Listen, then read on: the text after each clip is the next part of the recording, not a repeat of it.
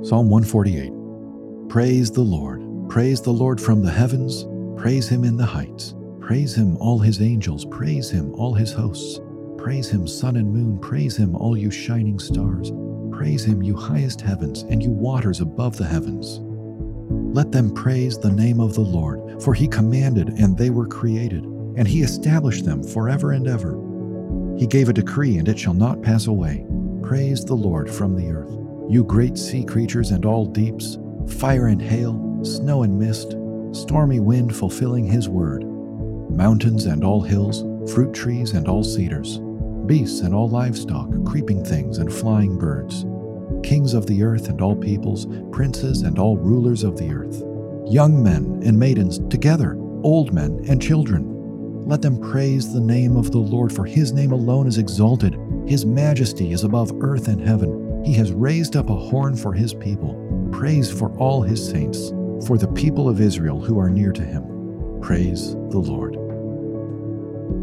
As the book of Psalms, also called the Psalter, nears its end, a resounding note of triumphant praise to God is swelling.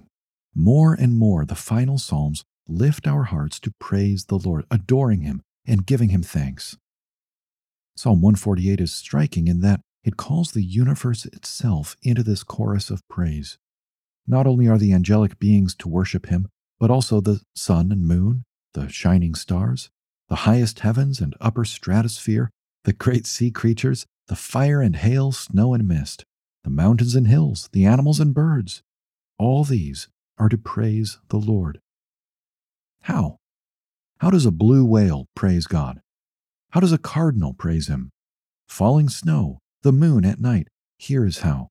By being themselves, by doing what God created them to do. A dolphin praises the Lord by swimming, leaping, frolicking, hunting, eating, by being a dolphin. The world in which we live is filled with inexhaustible detail and glory and beauty and diversity. Who would think that the same being could have thought up the lion and the flamingo, the snowflake and the sun? Such creations honor their creator by doing what he decreed them to do.